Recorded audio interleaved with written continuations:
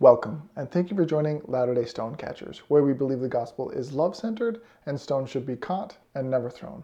My name is Jeff, and whether you're joining through YouTube or the podcast, I'm glad you're here. This week, we are continuing our study of the Sermon on the Mount with Matthew chapters 6 and 7.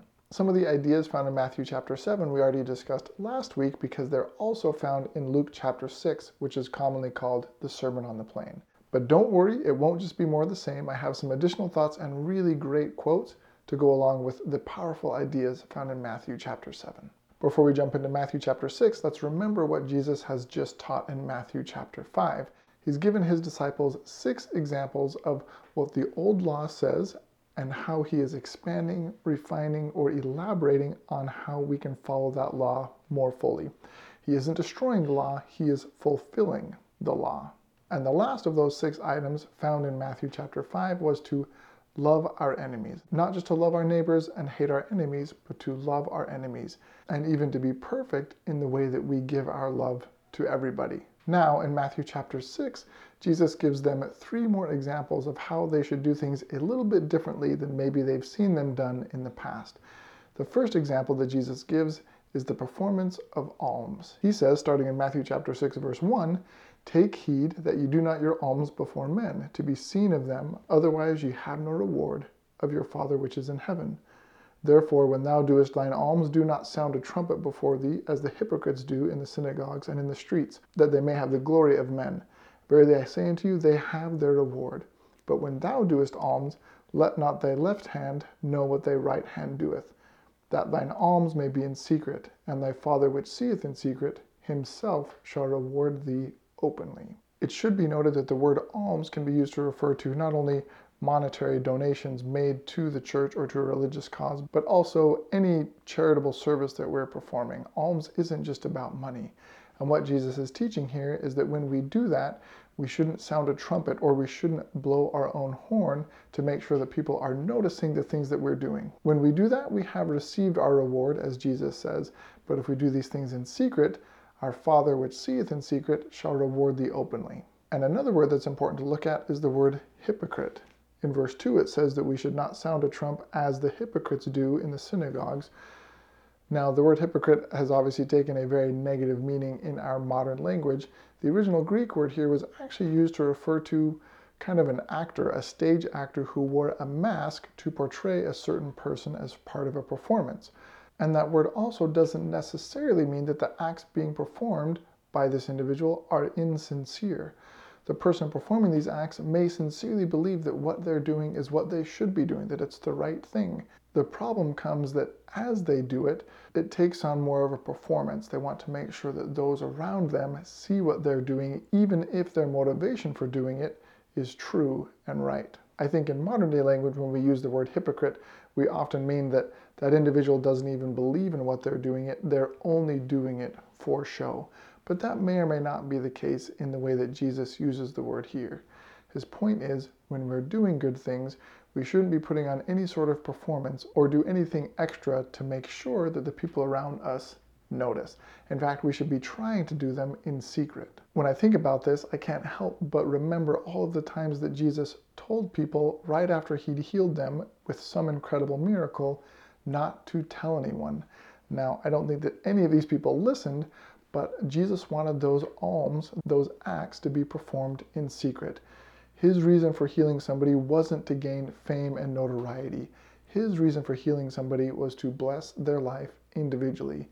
And our motivation for doing any good thing, whether it's a donation of money or acts of service, should be the same. One other quick note, you may remember from the previous chapter that Jesus actually told his disciples in chapter 5, verse 14, that they were the light of the world, and that when you have a light, you shouldn't put it under a bushel, but in fact on a candlestick so that it can give light to everyone, that we should let our light so shine before men, that they may see our good works. This seems to be in direct contradiction with what Jesus is teaching in the next chapter, that our alms should be done in secret. So how do we reconcile these two things? To me, the key comes in the very next phrase in those verses about light. It says that they may see our good works and glorify our Father which is in heaven. If people are seeing the things that we're doing, our hope should be that that will cause them to glorify their heavenly parents, not to glorify us in any way, but to glorify our heavenly parents. Whereas in chapter 6, the bad example given says that they have done these things for the glory of men. That's the difference. Are the things we're doing for the glory of our heavenly parents or for the glory and praise of those around us? The good things that we're doing, the charitable donations that we are making, should be between us and our heavenly parents. And while we each may interpret the best way to do that a little bit differently, what's important is that when we do these things, it's for the glory of our heavenly parents. I'll give you a quick personal example. When I donate any money to the church, I've started doing it in a way that it's not even on my ward record. I once overheard some people in one of my wards discussing how much certain members within the ward had donated because they had access to the financials for the ward. First, it should be said that that's highly inappropriate. Second, from that moment on, I decided that the amount that I was donating or not donating to the church was completely between me and my heavenly parents, and I've started doing it in a way that it does not show up on my ward record, and I think that that's okay. It's a little bit interesting at the end of the year when I go to tithing declaration and that sheet is mostly blank.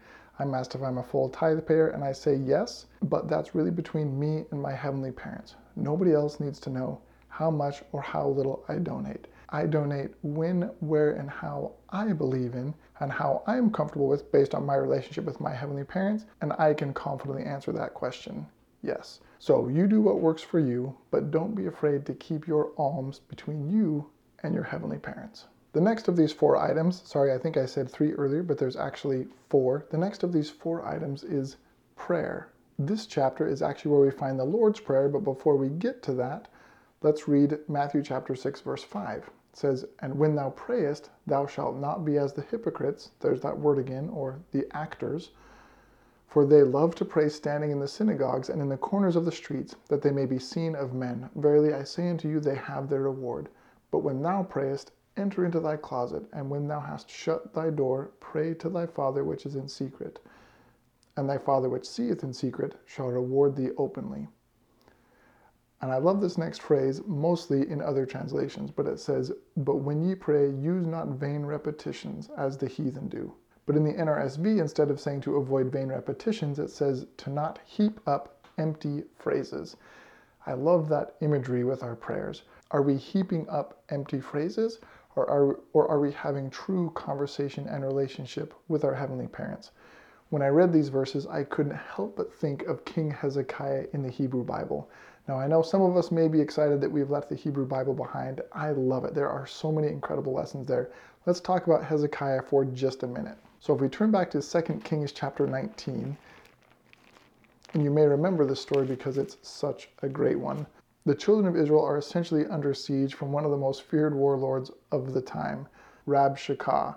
They're hiding behind these walls. The Assyrians have crushed everything else around them and have now laid siege on King Hezekiah and his people. In the previous chapter, 2 Kings chapter 18, Rabshakeh has just given a long-winded speech for everybody to hear, in which he essentially tells them that there's no way that their king, their God, or anybody else can save them from the destruction that's about to come. And so he tells them to just surrender, to just give up and surrender. King Hezekiah doesn't know what to do. In chapter 19, verse 1, it says he went to the house of the Lord, and then in verse 2, it says he sent one of his servants to the prophet Isaiah.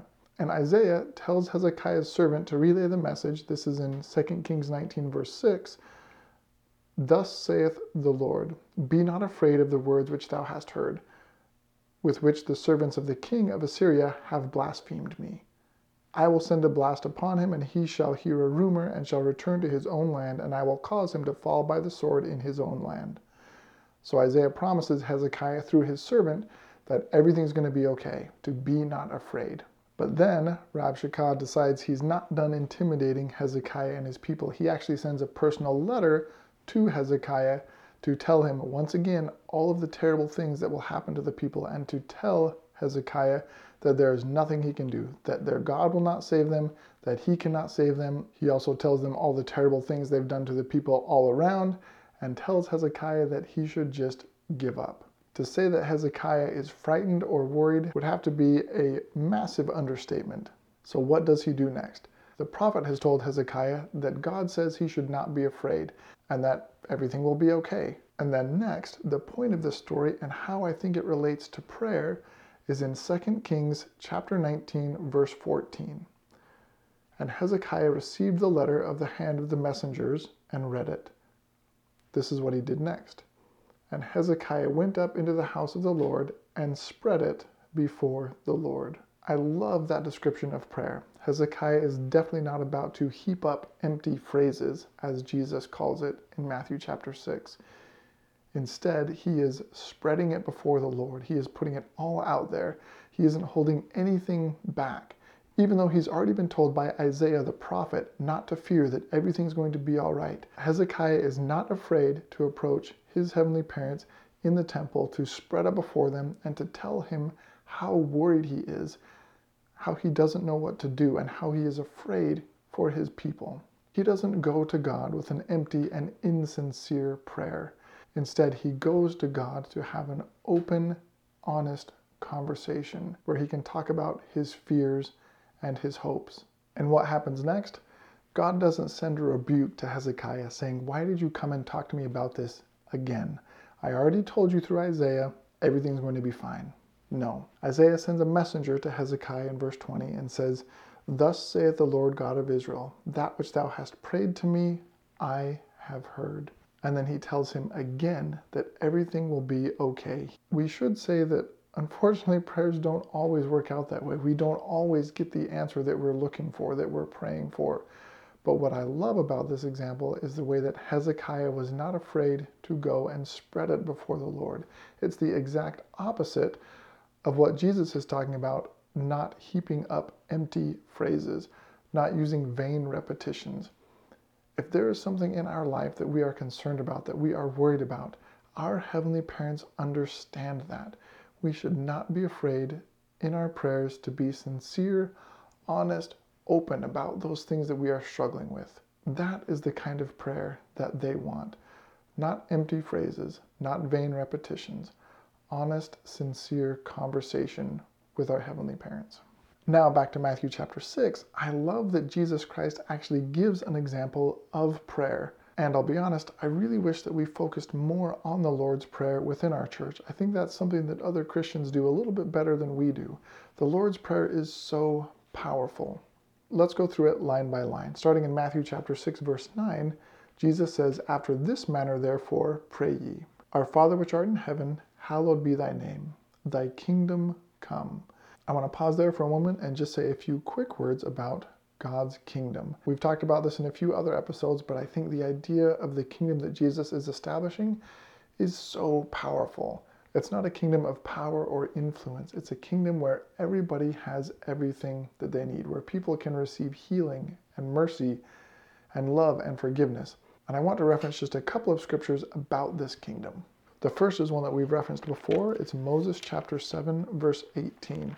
This is one of the best descriptions that we have of Zion, or God's kingdom, and what it is that we're trying to establish, and what I think Jesus was showing us when he was here. Moses chapter 7, verse 18 says, "And the Lord called his people Zion, because they were of one heart and one mind, and dwelt in righteousness, and there was no poor among them." That is what the kingdom of God is.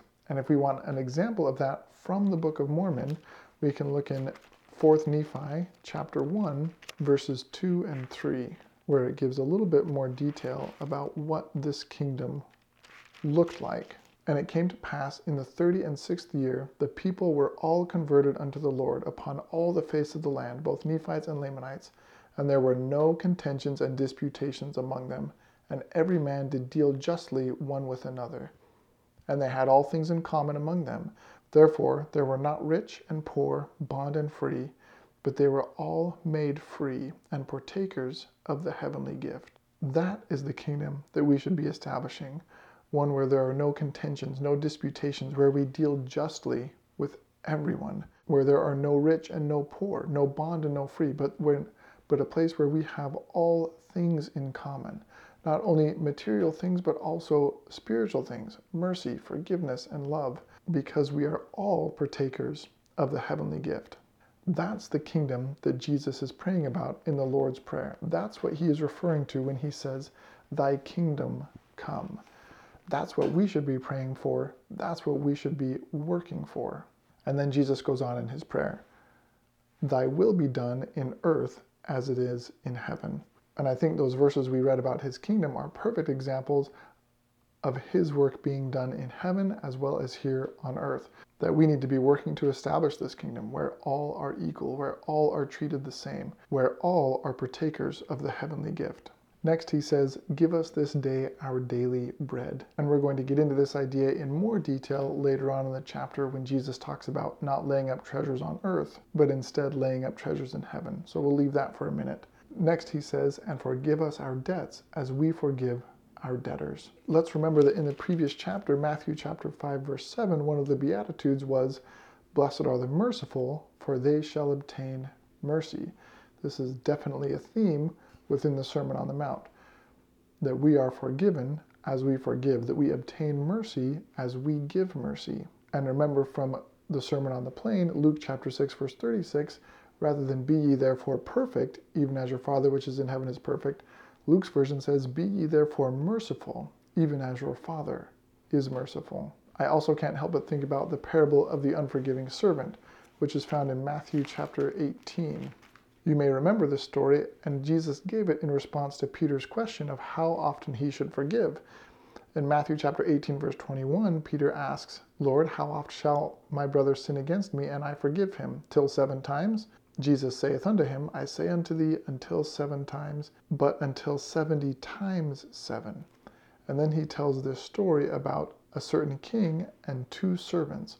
One servant owes the king a massive sum of money, goes to the king and asks for patience and promises to pay him all. In verse 27, it says, then the Lord of that servant was moved with compassion and loosed him and forgave him the debt. He didn't just take his promise that he would pay everything back. It says here that the king forgave him. But then what did this servant do? He turned around, found somebody who owed him a minuscule amount of money compared to the debt that had just been forgiven of him, and demanded that person be thrown in prison. In verse 30 it says, but went and cast him into prison till he should pay the debt. His fellow servants saw this, told the king what had been done. The king called his servant back and said this in verse 32, O thou wicked servant, I forgave thee all that debt because thou desirest me. Shouldst not thou also have had compassion on thy fellow servant? And his Lord was wroth, and delivered him to the tormentors till he should pay all that was due unto him. And here's the lesson in verse 35. So likewise shall my heavenly Father do also unto you, if ye from your hearts forgive not every one his brother their trespasses. Jesus is teaching us in multiple places that we will be forgiven as we forgive. And Jesus includes that as part of the Lord's Prayer. Forgive us our debts as we forgive our debtors. One of my favorite quotes is from President Uchtdorf. I know I've mentioned it here before, but it says, remember, heaven is filled with those who have this in common. They are forgiven and they forgive. And the prayer goes on, and lead us not into temptation, but deliver us from evil. For thine is the kingdom and the power and the glory forever. Amen. We went through that a little bit slowly and choppy, so I want to read through the entire thing without stopping. And I'll read the King James Version, but then I'm also going to read a really cool sort of retranslation that Brian McLaren did, one of my favorite Christian authors. So here's the King James Version. Our Father which art in heaven, hallowed be thy name. Thy kingdom come, thy will be done in earth as it is in heaven. Give us this day our daily bread, and forgive us our debts as we forgive our debtors. And lead us not into temptation, but deliver us from evil. For thine is the kingdom and the power and the glory forever. Amen. Now I'll read you Brian McLaren's retranslation. Our Father above us and all around us, may your unspeakable name be revered. Now, here on earth, may your commonwealth come. On earth as in heaven, may your will be done. Give us today our bread for today. Forgive us our wrongs as we forgive. Lead us away from the perilous trial. Liberate us from the evil. For the kingdom is yours and yours alone. The power is yours and yours alone. The glory is yours and yours alone, now and forever. Amen. I find the words and the way that it's phrased in that version very powerful as well. All right, so those are the first 2 items that Jesus mentions in this chapter, alms and prayer. The next one is fasting, and for sake of time, we're not going to spend too long on this one, but the theme is very similar. When we fast, we should not do it in a way to make sure that we are noticed by others, but instead, we should anoint our head, we should wash our face, and we should not try to appear to others to fast, but instead, our motivation to be fasting should be to improve and increase our relationship with the divine, as well as to bless the lives of others. That's what we should fast for. And the fourth thing that Jesus mentions in this chapter is treasure. I think this is an important one because, as you may have noticed, in each of the previous three, it says that our Father which seeth in secret shall reward us openly. I think sometimes that promise can be taken the wrong way. Let's read some of these verses about treasure, and then I'll tell you what I mean. Matthew chapter 6, verse 19 says, "Lay not up for yourselves treasures upon earth, where moth and rust doth corrupt, and where thieves break through and steal. But lay up for yourselves treasures in heaven, where neither moth nor rust doth corrupt, and where thieves do not break through and steal. For where your treasure is, there will your heart be also. The light of the body is the eye. If therefore thine eye be single, thy whole body shall be full of light. But if thine eye be evil, the whole body shall be full of darkness. If therefore the light that is in thee be darkness, how great is that darkness?" Now, verse 24 sort of continues with this theme, but I want to pause here and talk about these verses for just a moment. Each of the three previous things that Jesus has told us we need to make sure that we're doing for pure intentions and to make sure that it's only for the glory of our heavenly parents, he has promised that our Father which seeth in secret shall reward us openly. Here, and I think it's important that this one is last, he is warning us that we should not seek treasures on earth. I think we could easily take that to mean that those promised blessings that our Father will give us openly are not going to be wealth or material blessings. Or if they are, for whatever reason, because certainly our heavenly parents could give that as a blessing if they deem that to be right, that should never be our motivation. There's this dangerous concept within the church and Christianity as a whole called the prosperity gospel, which is, if I am righteous, if I follow the commandments, if I do these things that Jesus is teaching, I will be blessed from heaven with material wealth. I will prosper. Now, none of us can say with any certainty whether material wealth that an individual has received is a blessing from heaven or not. But what we can say, or at least I feel like I can say with confidence, is that material wealth or prosperity is never a sign of righteousness or God's favor. And the reason that's so important is because the inverse cannot be true, that lack of material wealth is a sign of unrighteousness or disfavor with God. That cannot be true. In fact, Jesus tells us in this same sermon that blessed are the poor, blessed are those that hunger and thirst. So we should never think that material wealth and prosperity is a sign of favor from God. We just never should. In fact, this scripture teaches us that if we are building up material wealth, that we're not doing it the right way. Think back to the Lord's Prayer. It says, "Give us today our bread for today." We should not be stockpiling when people around us are suffering. We should be trusting and believing that our heavenly parents will care for us as we care for other people. That's what Jesus is talking about here. We are not supposed to lay up for ourselves treasures on earth. We lay up treasure in heaven by blessing the lives of those around us and helping them come to know the love that their heavenly parents have for them. There's a fantastic short quote from one of my favorite books by Dietrich Bonhoeffer called The Cost of Discipleship. He says in relation to these verses simply, "Earthly goods are given to be used, not to be collected."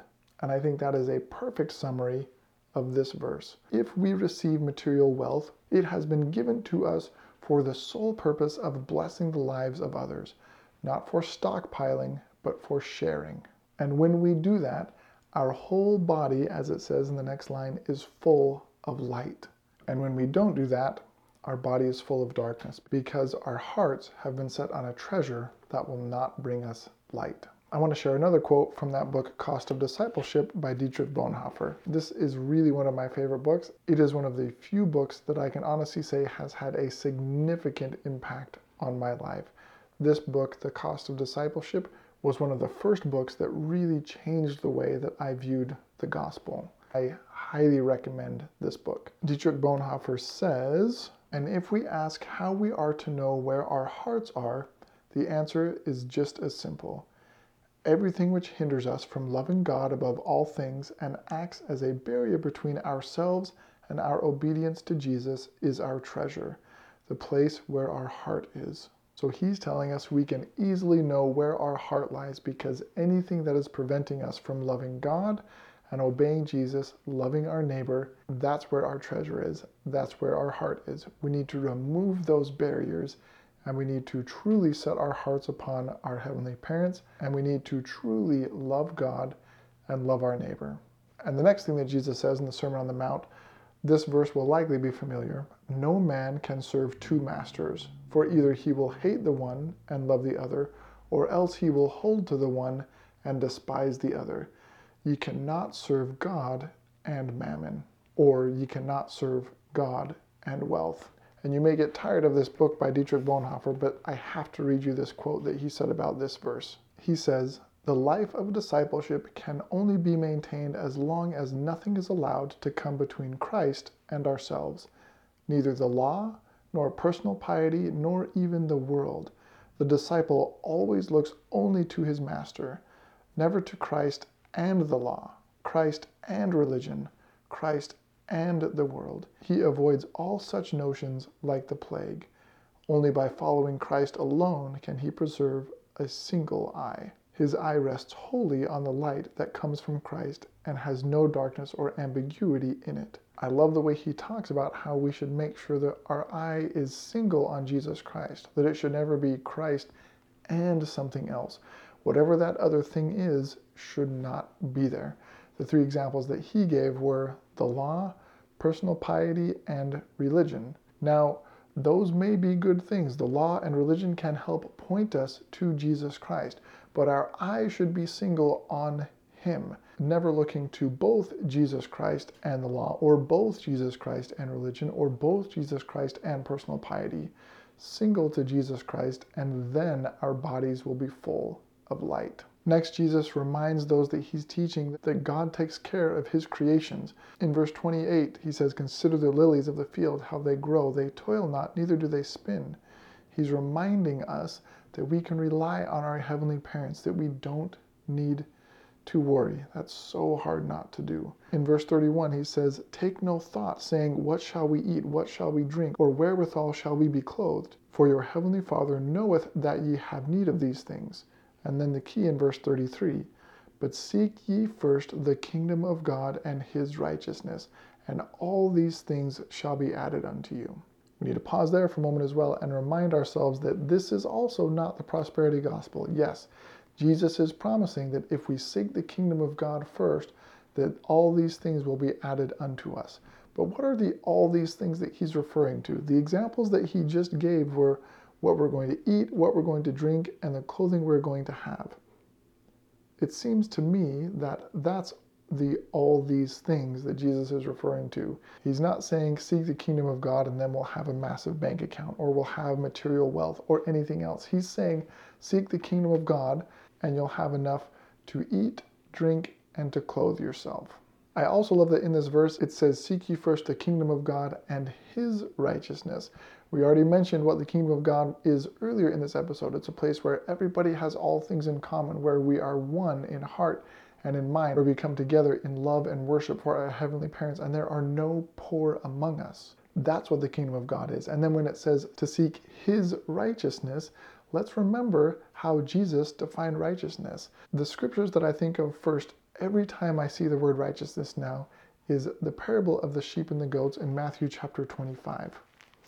And I know I've mentioned this before too, but it bears repeating. Jesus defined the righteous in Matthew chapter 5, verse 35 as those who feed the hungry, give drinks to the thirsty, take in strangers, clothe the naked, visit the sick, and visit the prisoners. That's how he defines righteousness. Those are the people that Jesus then lets into his kingdom. Those are the sheep. So if we put that into the context of the verse in Matthew chapter 6, that if we seek first the kingdom of God and his righteousness, then we'll have all things added unto us. What I believe Jesus is saying is, if we seek to establish the kingdom of God where everybody has all things in common, And if we seek his righteousness, which is feeding the hungry, clothing the naked, visiting prisoners and those who are sick, then we will also have enough to drink, enough to eat, and clothes to wear.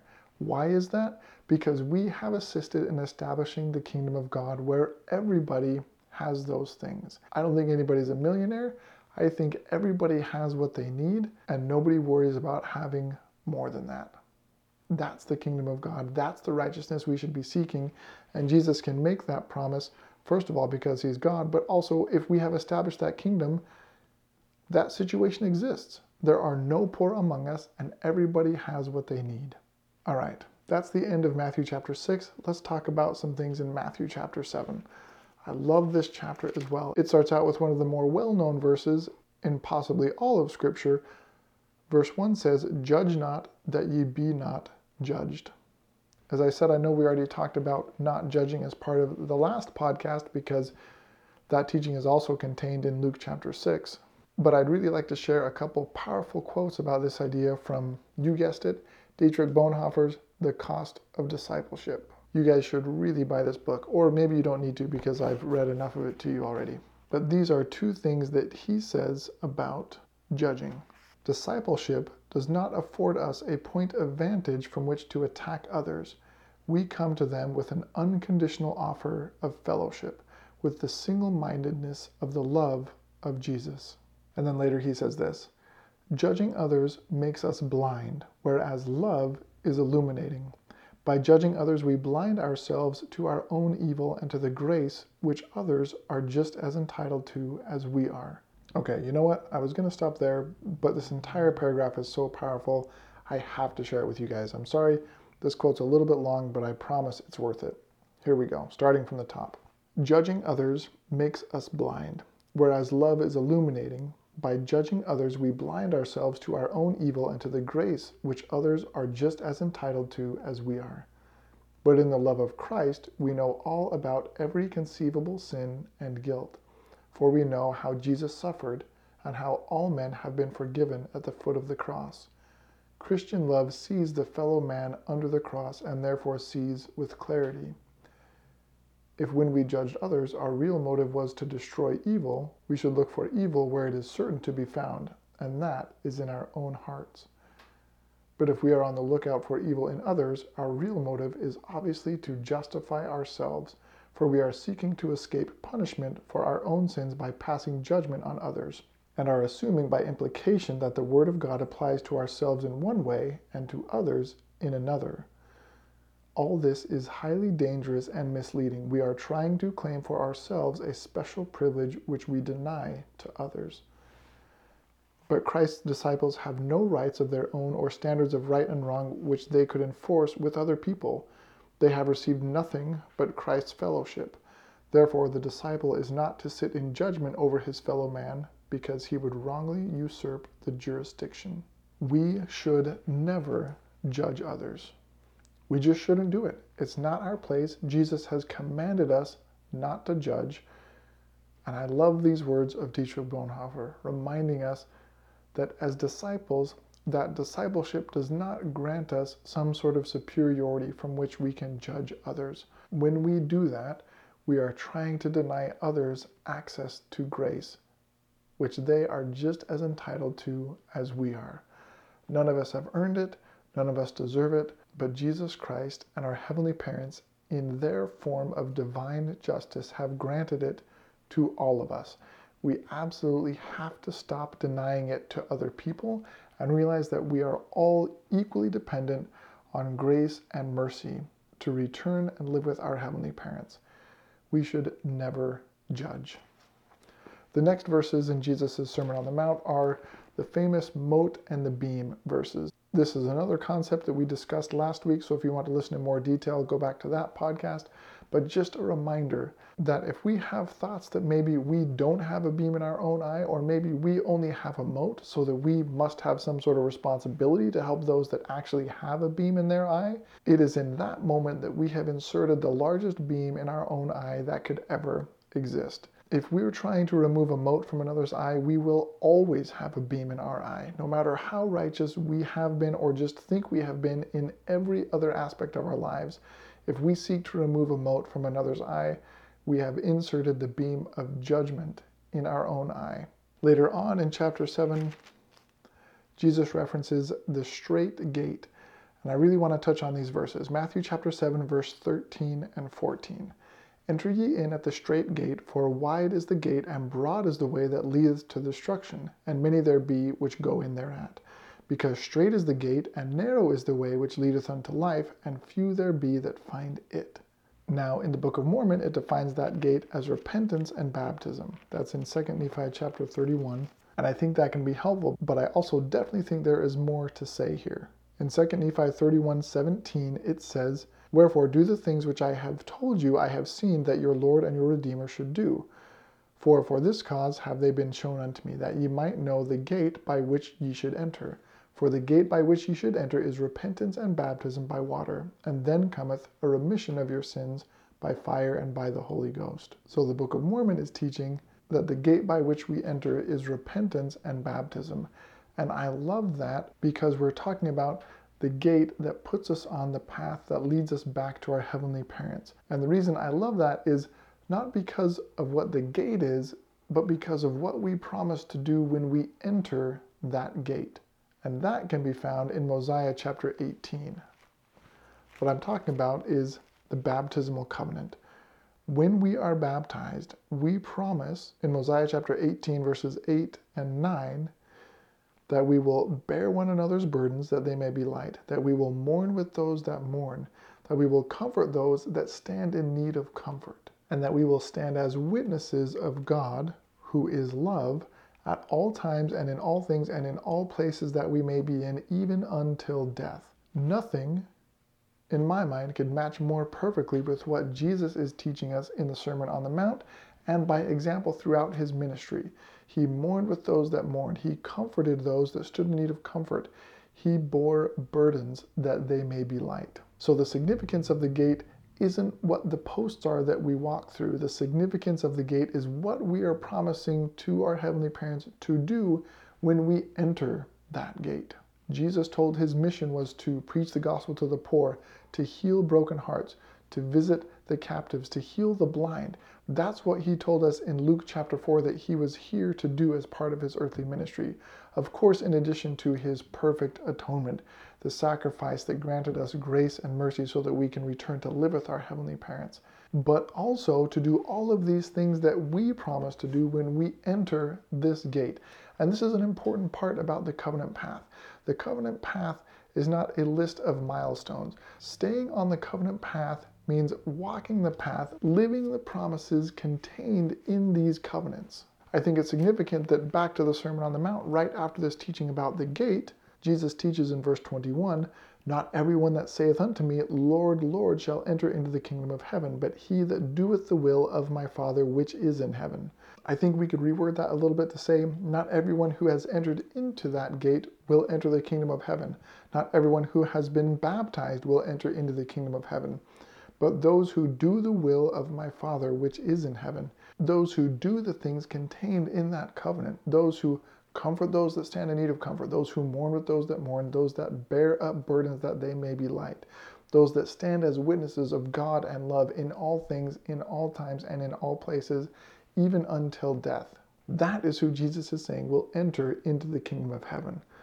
Not the people who walked through the gate, but the people who live the promises that are made at the gate. And to be clear, I think you can live those promises whether you've been baptized as a member of this church or not. And in my opinion, those who do live those promises will enter into the kingdom of heaven. Verse 22 says, Many will say to me in that day, Lord, Lord, have we not prophesied in thy name, and in thy name cast out devils, and in thy name done many wonderful works? And then will I profess unto them, I never knew you. Depart from me, ye that work iniquity. Based on this scripture, there will be people who have prophesied in his name, cast out devils in his name, and done wonderful works in his name, who the Lord will say he never knew them. We won't go back and read the parable of the sheep and the goats again, but let's remind ourselves of those who Jesus knew and those who he did not know. Those who he knew are those who saw someone in need and met that need rather than judging their circumstances. Those who he did not know, those who did not enter into the kingdom of heaven, the goats, were those who saw needs and did not meet them, and likely rather judged their circumstances. It doesn't matter what else we're doing, even if they would be considered wonderful works, or casting out devils, or prophesying in his name. Jesus refers to those things here as iniquity if we are not doing the will of our Father. As Paul teaches, without charity, we are nothing. That's the same teaching right here. And then using imagery that has stuck with us for centuries or millennia, Jesus Christ teaches about the wise man and the foolish man. If we are wise, we will build our house upon the rock. No matter what happens, no matter what comes, no matter how high the floods are, our house will stand. The rock, of course, is Jesus Christ. This is another thing that we talked about last week, but another thing that bears repeating. The rock that we build on should always be Jesus Christ and nothing else. Other things can point us to him. The church, our leaders, our family, the writings and teachings of other people, all of those things can point us to the Savior Jesus Christ, but we should not build on them. We should build only and always on the Savior Jesus Christ. He is our rock. He will never fail us. Anything else that we build on is sand. It doesn't matter how good it is, we should never build on it. The only thing we can trust to never fail is our Savior Jesus Christ. And I hope more than anything that Latter-day Stone Catchers is something that points you toward Jesus Christ. He is our Savior. He is our healer. He is our Redeemer. We can always have faith in him because he will never fail. Please always remember that, and remember that I love you, God loves you. Catch stones, don't throw them. Thank you again for joining the Latter-day Stone Catchers podcast. I really appreciate you coming back to listen each week. If you're enjoying the podcast, I would ask that if you're comfortable to please share it on social media or with your family and friends, because the more stone catchers we have in our congregations and classrooms, the better we'll be. If you haven't already, I would also really appreciate a rating and review on Apple Podcasts, Spotify, or wherever you listen. Ratings and reviews go such a long way in helping people know that they can trust the podcast. And I would really appreciate you helping others know that they can. Thanks again for listening.